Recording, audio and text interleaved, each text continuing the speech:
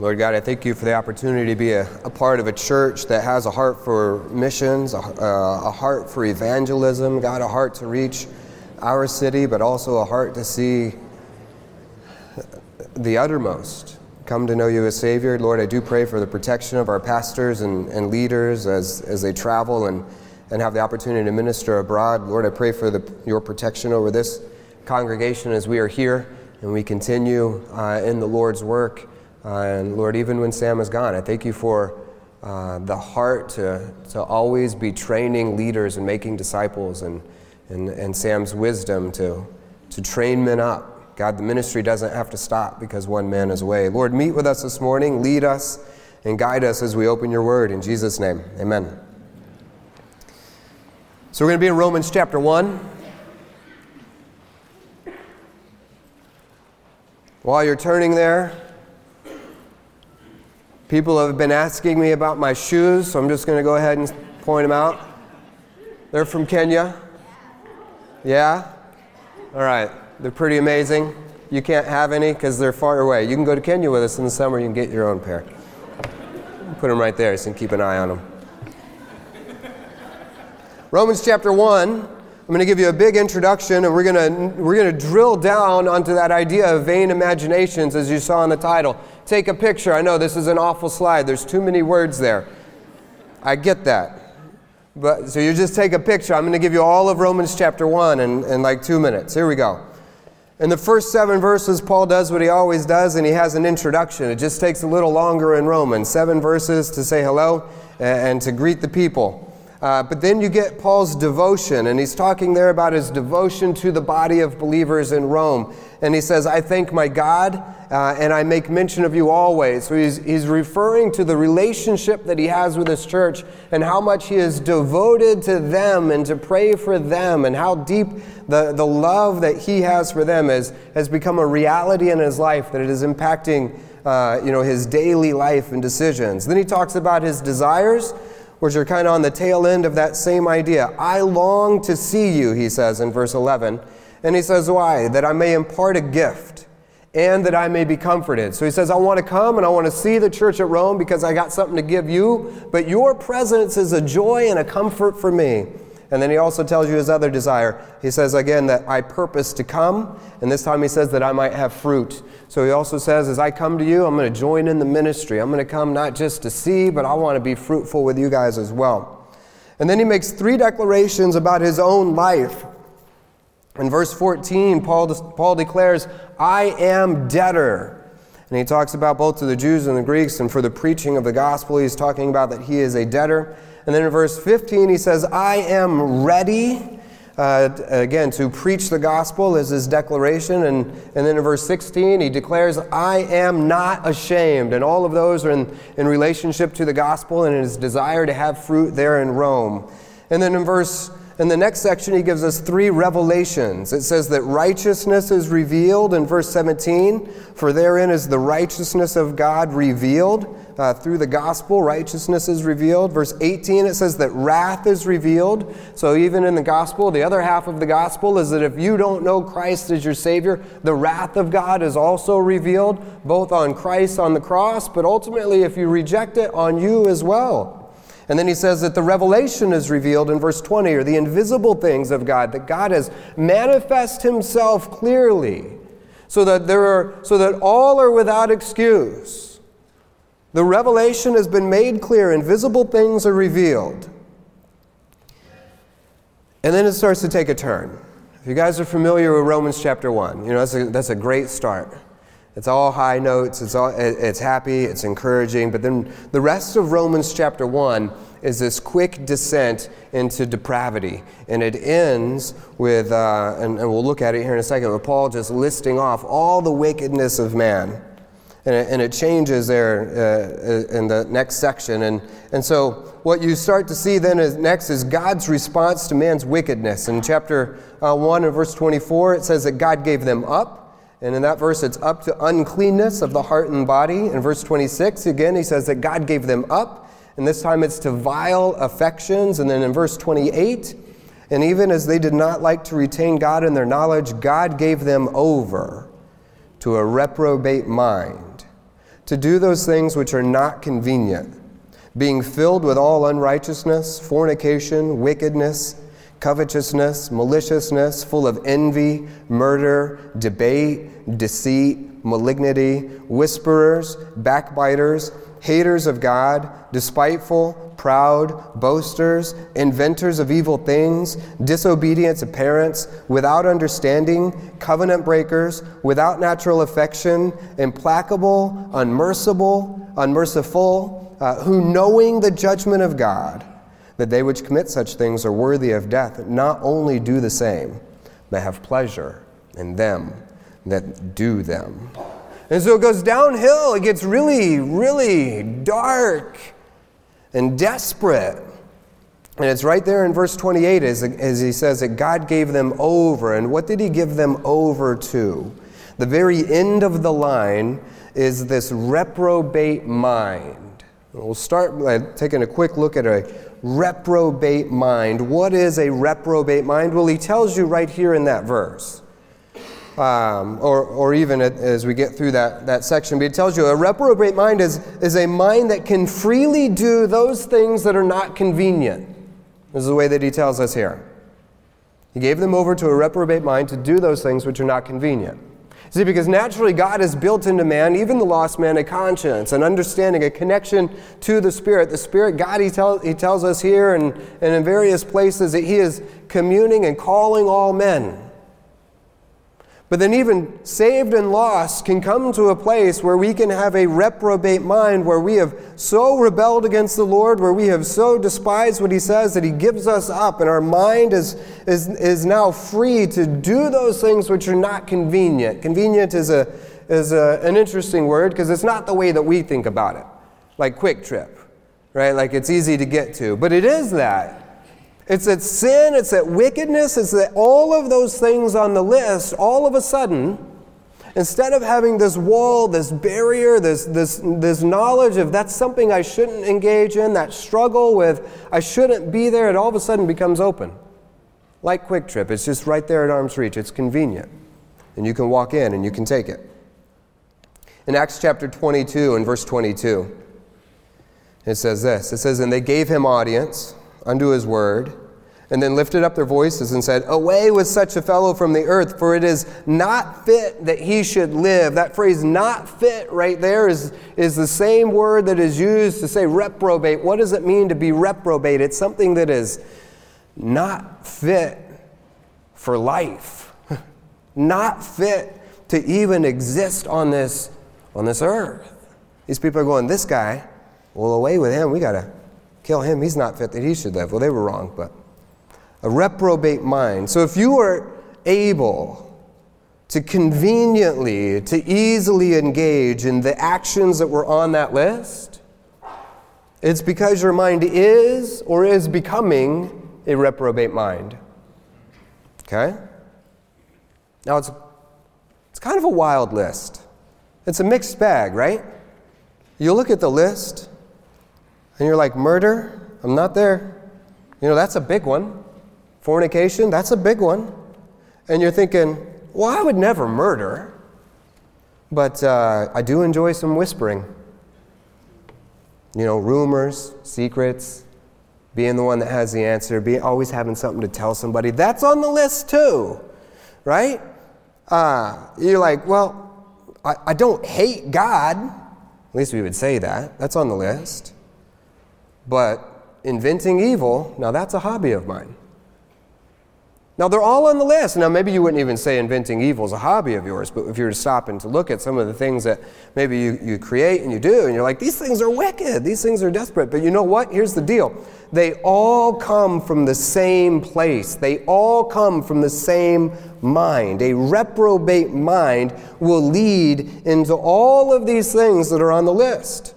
And so this is our first key point, and this is it's foundational, and you've heard it, but we need to be reminded there is no limit to the depths of the wickedness the reprobate mind will engage in.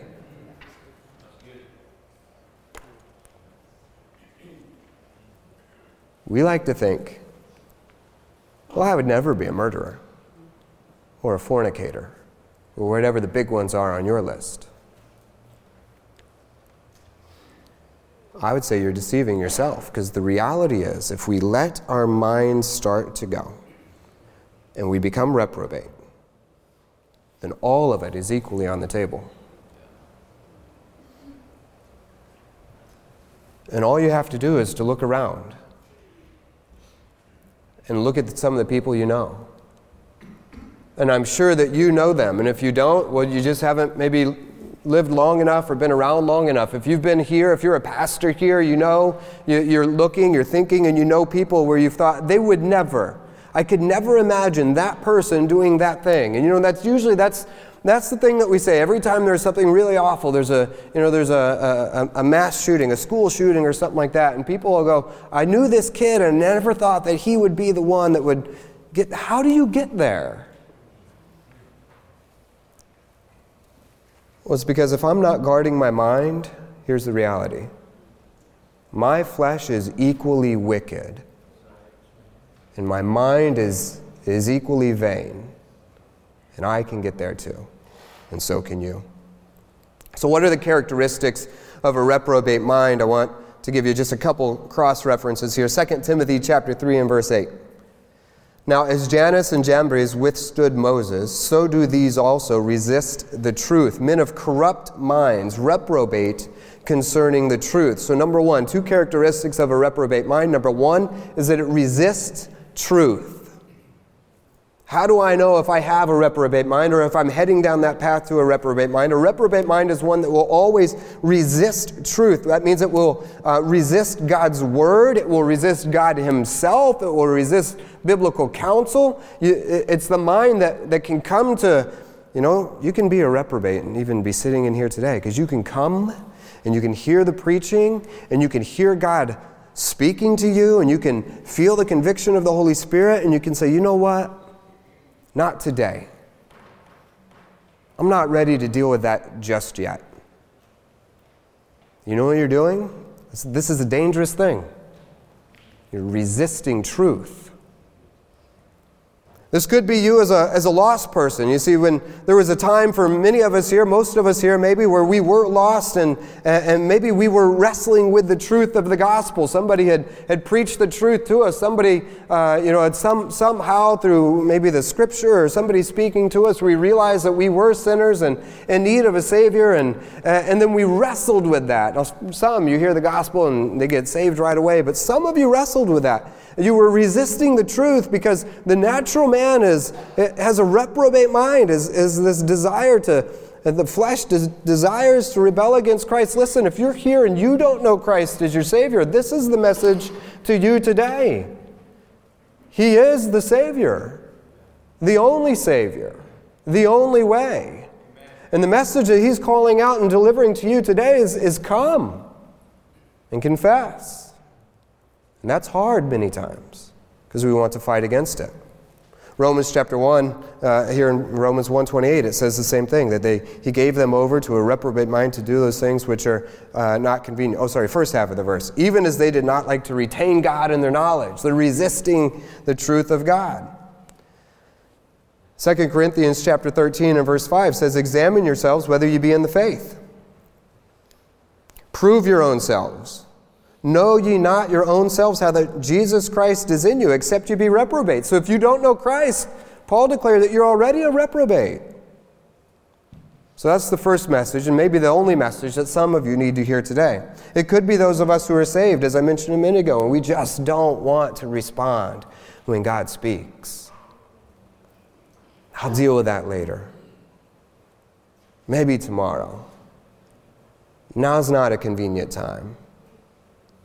Now, let me say this, because I don't want this to come across as being too sensational, Am I saying that if God is convicting you and you don't get up and come to the altar and deal with it right now, that tomorrow you're going to go out and murder? Probably not. Probably not. Right? Like God is working in your heart over something. No, I don't think that tomorrow you're going to be there. But listen, that is the beginning of the path, to resist God. But we see God's mercy and God's long-suffering built into Romans chapter 1, as 3 times he gave them up, and then finally he gave them over. There was chance after chance after chance before God says, okay, then if you want it that way, then I'm going to give it to you. But you know what? As Mark Trotter used to say, if you keep walking the road that you're on, you're going to end up where it goes. So if you're resisting God now, even a little bit, what is the end of that road to resist God? It is to resist God. So the right response is today is the day to say that I've got to deal with the things that the Lord is working with me on. All right, number 2, the second characteristic of a reprobate mind is found in Titus 1:16. They profess that they know God, but in works they deny him, being an abominable and disobedient unto every good work, reprobate. So their works contradict their word, or they are a hypocrite, we would say. This is an indication of a reprobate, is one who has no fruit, no evidence in their life. Their works are quite different than the declarations that they make with their mouth. Yes, I'm a Christian, but then look at the life, and the life is being lived completely in rebellion to what the Lord is saying. It's like they were allergic to good works. Right? Sometimes I wonder if that's the way my kids are. Young kids. Yeah, no, I'm saved. And then they fight, and then they, whatever. Okay. Here's what Paul had to say in 1 Corinthians 9:27. Paul gave, a kind of an answer to this. He says, "But I keep under my body and bring it into subjection, lest that by any means, when I have preached to others, I myself should be a castaway." That's that same Greek word right there that is reprobate. So Paul's response, Paul's treatment for this is that I keep under my body and I bring it into subjection. It doesn't want to. And sometimes the things of the Lord are hard. In the flesh, they're always hard. The body does not want to evangelize. Right? The flesh does not want to wake up early and read. The flesh does not want to fast and pray. But Paul said, but I stay under it and I bring it into subjection. Why? Because if I don't, and I become a hypocrite, then I'm a castaway, a reprobate. We as a church will be entering into a season of prayer and fasting. And that will start this Tuesday coming up, the 31st. And it will go for 2 weeks. Sam mentioned that a couple weeks ago in Tuesday night prayer. Maybe you'd forgotten. But this is a good time. A season of prayer and fasting is a good time for us to do this. To get under my body and bring it into subjection and say, you know what, flesh? You don't get to make the decisions. You don't get to make the calls here. Why? Because I don't want to be a castaway. I don't want to get to the place where I'm a reprobate. So you got sin in your life, and you got things you struggle with, but is it going to manifest tomorrow in the worst possible way? No, but don't give it time, because it will grow. But how did we get there? Because that verse 28 is the end of the line, that reprobate mind, and then all of those things that are there. How did we end up there? And the whole narrative shifted back in verse 21. Verse 20, God is revealed. Verse 21, because that when they knew God, they glorified him not as God, neither were thankful. This is how it all begins. But became vain in their imaginations, and their foolish heart was darkened. The beginning of that road, the beginning of that path that leads to a reprobate mind is right there in verse 21, and there's 2 things that it tells us are the beginning of that path. Number 1, they knew God, but they glorified him not as God. They fail to glorify God. And number 2, they weren't thankful. So these are 2 critical components that must exist in our life daily, regularly. Is that we must be glorifying God and being thankful, because when we stop doing those things, that's the beginning of this path. Which gives us our next key point. The road to reprobate starts with very small steps. Because the truth is, it's not often that we see men that are truly walking with the Lord, and then all of a sudden the next day, like, that's it, I'm done. I'm giving it all up, and I'm leaving my wife, I'm leaving the ministry. Like, it's usually, it's small steps. Now, sometimes it appears that way on the outside, and we'll talk about this in a minute, because those steps have been taken on the inside, and people are good at hiding them. But the Word is given to us to be a light into our paths, into our steps, because every single step matters. Because one step in the wrong direction has realigned my direction, and it will now decide where I go. So every step matters. The road to reprobate starts with small steps, because when you think about it, you're like, well, not being thankful. Is that really a big thing? Is that really a big deal? If I forget to thank God for stuff. And we might convince ourselves that, that's actually kind of a small thing. But God says that's a big thing. And so here's our third key point, is this. Placing God in the position He deserves is our primary protection.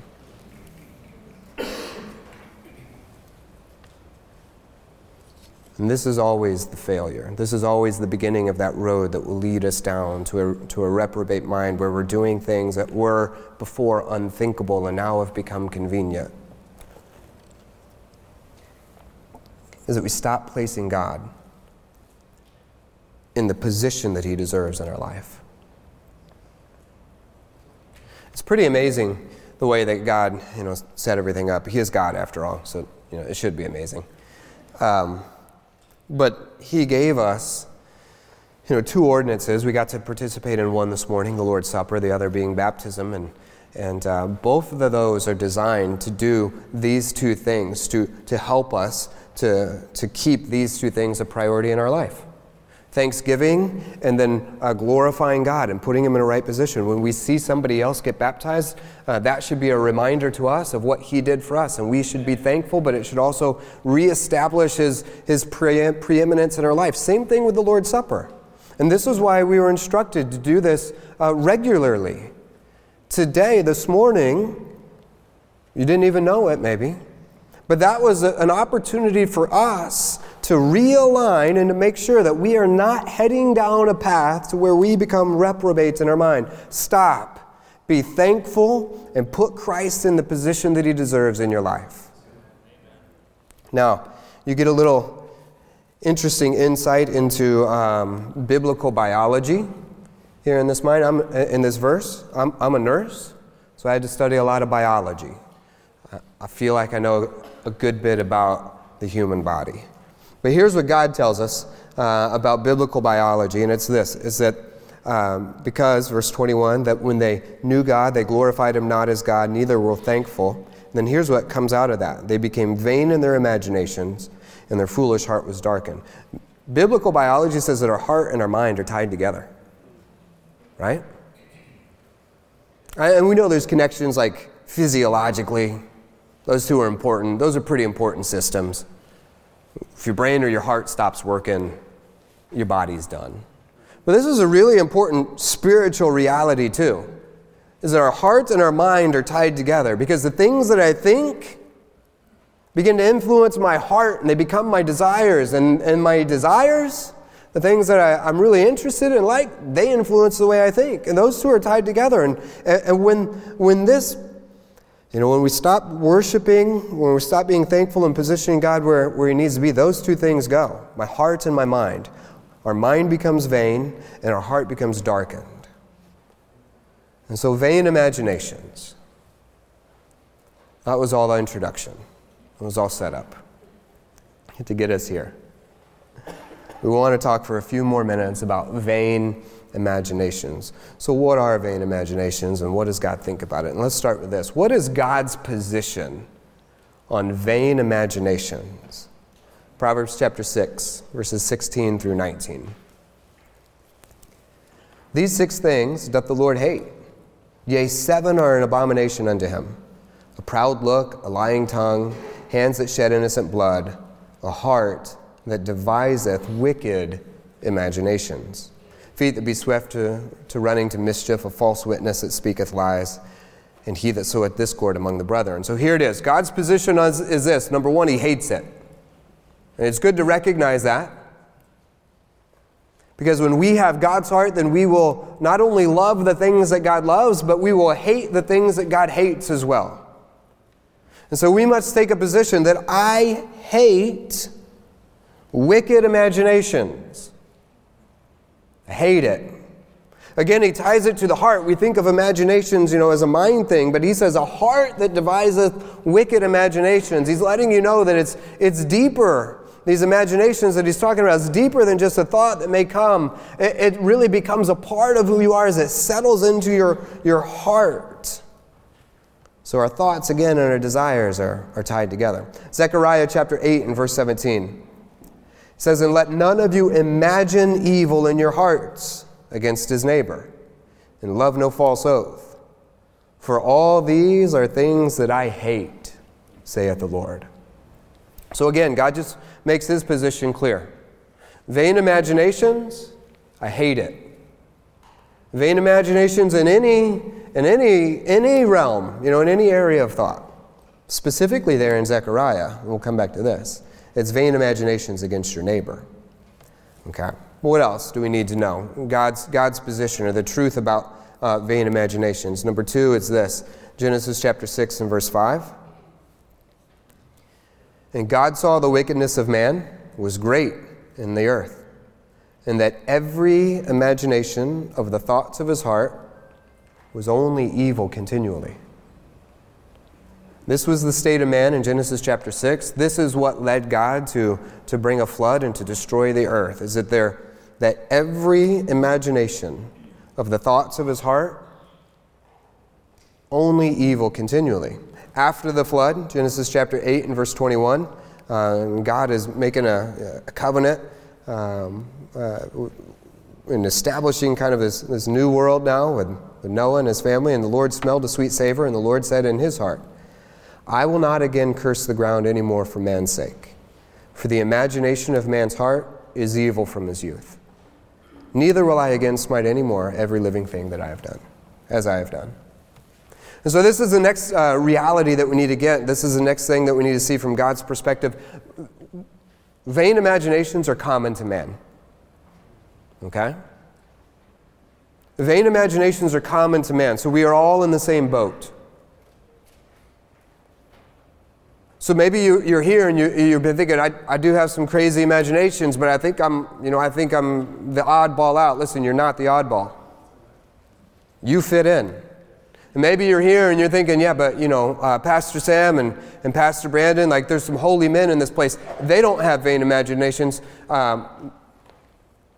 Based on what God says, I'm going to say they do have vain imaginations. I'll just speak for myself. I'm a man, made of flesh, with the same struggles that you guys have.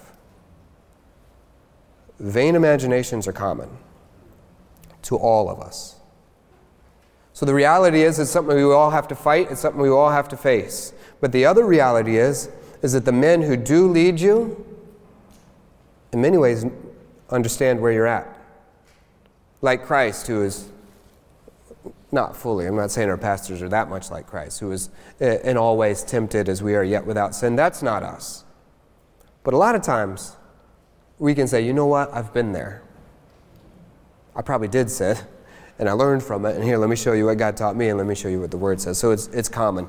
All right, number 3, in terms of foundational truths about vain imaginations, Jeremiah chapter 3 and verse 17. "At that time they shall call Jerusalem the throne of the Lord, and all the nations shall be gathered unto it." So a future time where we have a kingdom and everyone's coming to worship the Lord.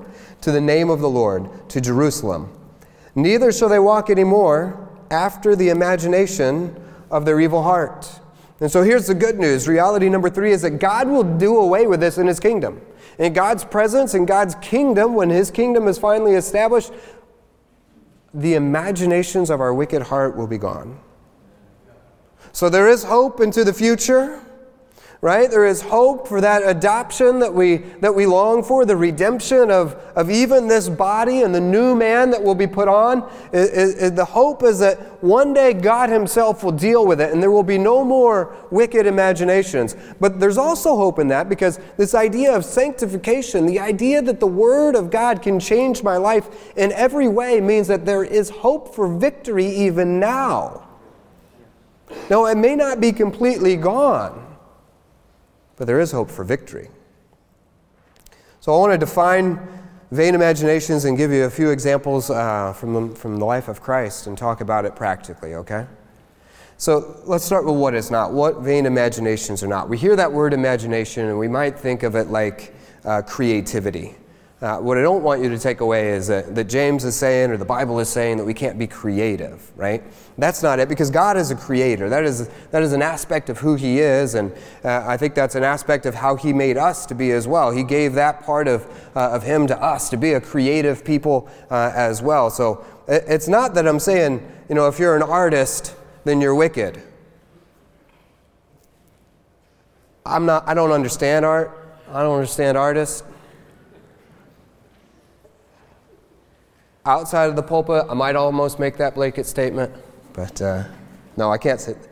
Artistic creativity in and of itself is not bad. The creativity to be a problem solver, or maybe to be like a thinker, an entrepreneur, to build business, to find solutions to some of the things that are going on in the world. You're an engineer, and your job is to be creative, and part of that means that you're in your mind and you're imagining and you're looking at the reality that's around you, and you're trying to find ways to deal with it. That's not what we're talking about.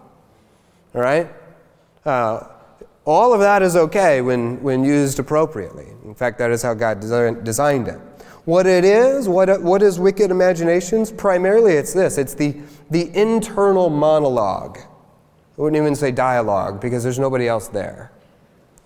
It's an internal monologue. It's the inner debate with myself. It's that monologue that runs through my mind when I'm angry at somebody, or when a situation has happened. Maybe somebody has let me down, made a mistake, and then in my mind, like I'm working it out. By working it out, I mean actually I'm giving it to them. I'm letting them know. Like I'm telling them how much they failed me and how much of a failure they are, and we run these situations in our mind, right? Not processing it biblically and processing it through what the Word says, but we're like, man, when I see them, I'm going to tell them this, and I'm going to tell them this, and I'm going to tell them this. But then we see them and we don't tell them this and this and this.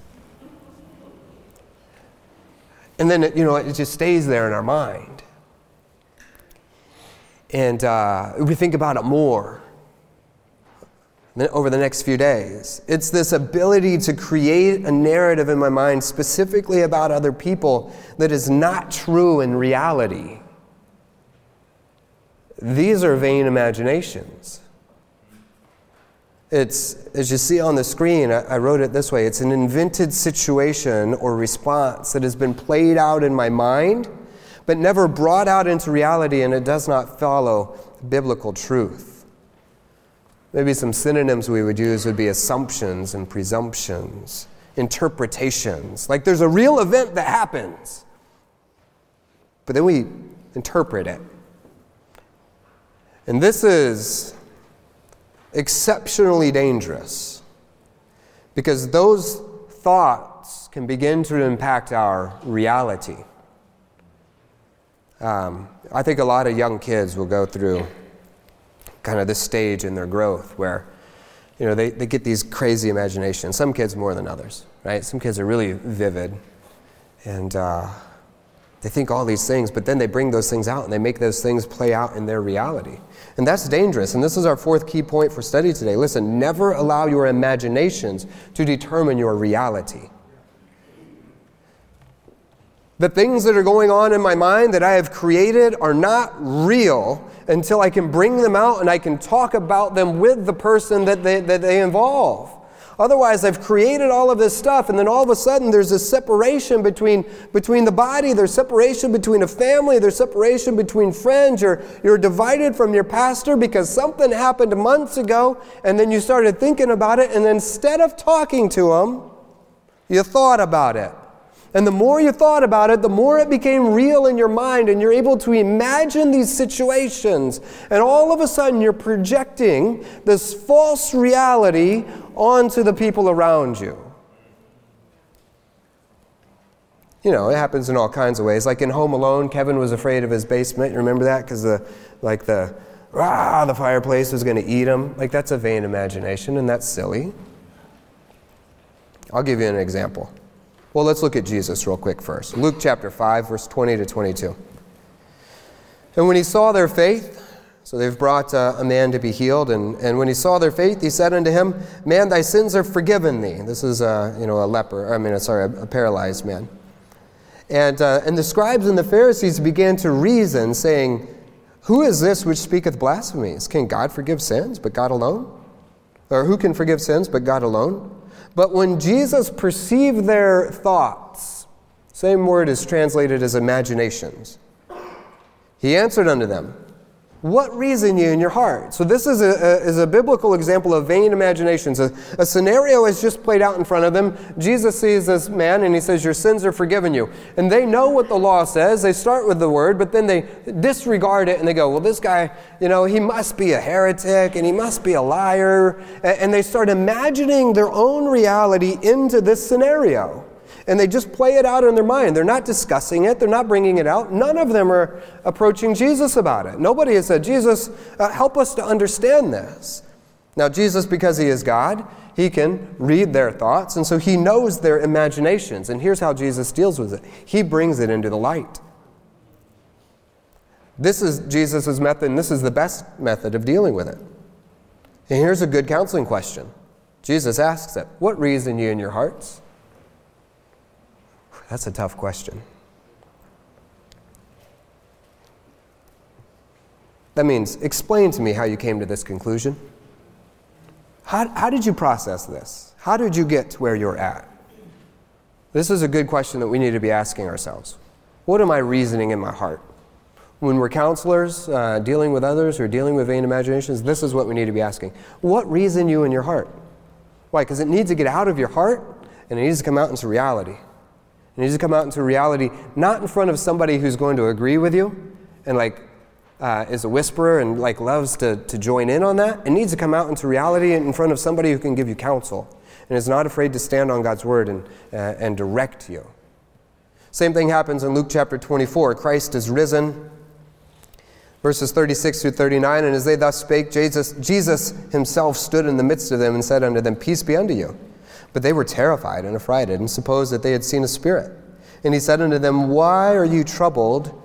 And why do thoughts arise in your heart? Imaginations, again, these are vain imaginations. So they're seeing a situation and they're playing it out differently in their mind. They're rejecting all reality and they're creating their own version of it in their mind. But again, Christ knows their hearts and Christ brings it to light. Why do thoughts arise in your heart? Again, the thoughts are coming out of the heart. Interesting biology. Behold my hands and my feet, that it is I myself. Handle me and see, for a spirit hath not flesh and bone. So they're thinking this must be a ghost. And Jesus' way to deal with that was come and look at what is real. Number one, tell me what you're thinking. Number two, let's look at the evidence. See these? See these feet? Get me some fish. And then he eats, right? And he's like, look, ghosts don't eat. Ghosts don't even like fish. I don't know what ghosts do eat, but it's not fish, okay? So Jesus is like, look, take the evidence and deal with that. Touch me, watch me. Now listen, vain imaginations usually start small, and we don't deal with them. And then they grow, and then they grow, and then they grow. And we have seen it as pastors. Man, over the past year, I've had men tell me that they've been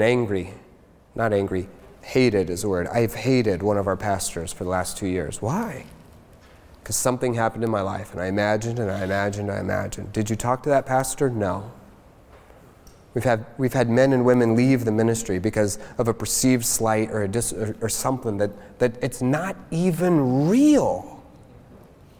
But you've made it real in your mind. I want to give you an example from my life.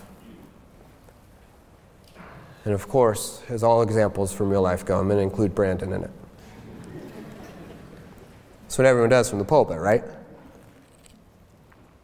Mission focus. If you guys were here, we had an ordination and a graduation. And as we're getting things prepped, there were some chairs that needed to be on the stage. Brandon's in charge of all this, so he wants to make sure it goes right. And he realizes we're one chair short, and he says, James, can you run and get a chair? I was like, yeah, I'll go get a chair. And a lot's going on, because it's like 3 minutes till start, but I'm going to go get a chair. There's no chairs anywhere downstairs, so I have to go up in the balcony. Anyway, I get a chair. By the time I get back, there's another chair on the stage. And he goes, I thought you got busy or something. I asked somebody else, and they grabbed a chair. Okay, no big deal. That's the facts of the situation. You know what thought came into my mind? I go, so Brandon doesn't trust me? You don't trust me to get a chair? I can handle this. A chair. Come on. I'll get 2 chairs. I'll make a row of chairs. This thought, and it's silly. It's silly. It is. It really is. It's silly. But you know what it is? It's vain. It's a vain imagination. And you know what's going to happen if I don't either 2 Corinthians 10:5, that thing, cast that out, deal with it rightly. If I don't do that, you know what's going to happen? It's going to stay there. And in a week, it's going to come back. In a few other days, it's going to come back. And I'm going to have in my mind this untrue reality that Brandon now doesn't trust me. And we're going to be here one day at work in the offices, and he's busy, and he's going to come in. He's got his mind on something. He's not going to say hi to me, and I'm going to be. It's because he doesn't trust me. He can't talk to me, and I'm going to start creating all of this nonsense that's not even real. But I'm going to let that go on for weeks and weeks, and this is what we do. And it started as something so small and insignificant. It's a chair on a stage. But after a year, you know what that is? It's in all kinds of different places. And in my heart, I'm distanced from Brandon, and now, you know what, he doesn't trust me, so I can't trust him. Obviously, clearly. And this thing will build, and you know what? The unfortunate reality is the way that it expands. Well, I can't trust his wife, like anyone who trusts Brandon. I can't trust it. And this is how to go. Like it gets out of control. And now all of a sudden, we're at odds. I dealt with that thing. I was like, I can't let this thought be in my mind. He told me, he's like, I thought you were busy or whatever. I asked someone else, they grabbed a chair. Cool. Now we're done with it. But that's how it starts. Those are vain imaginations. And we cannot allow it. Because it's the beginning of this path that will lead us down to a reprobate mind. And it will destroy us. And it takes root, and it only, like anything that takes root, it only grows. And you guys know, your natural heart is good soil for vain imaginations. And they will just keep coming. Sam has said it. He credits it to the old-timers used to say. So I'll do the same. The old-timers used to say.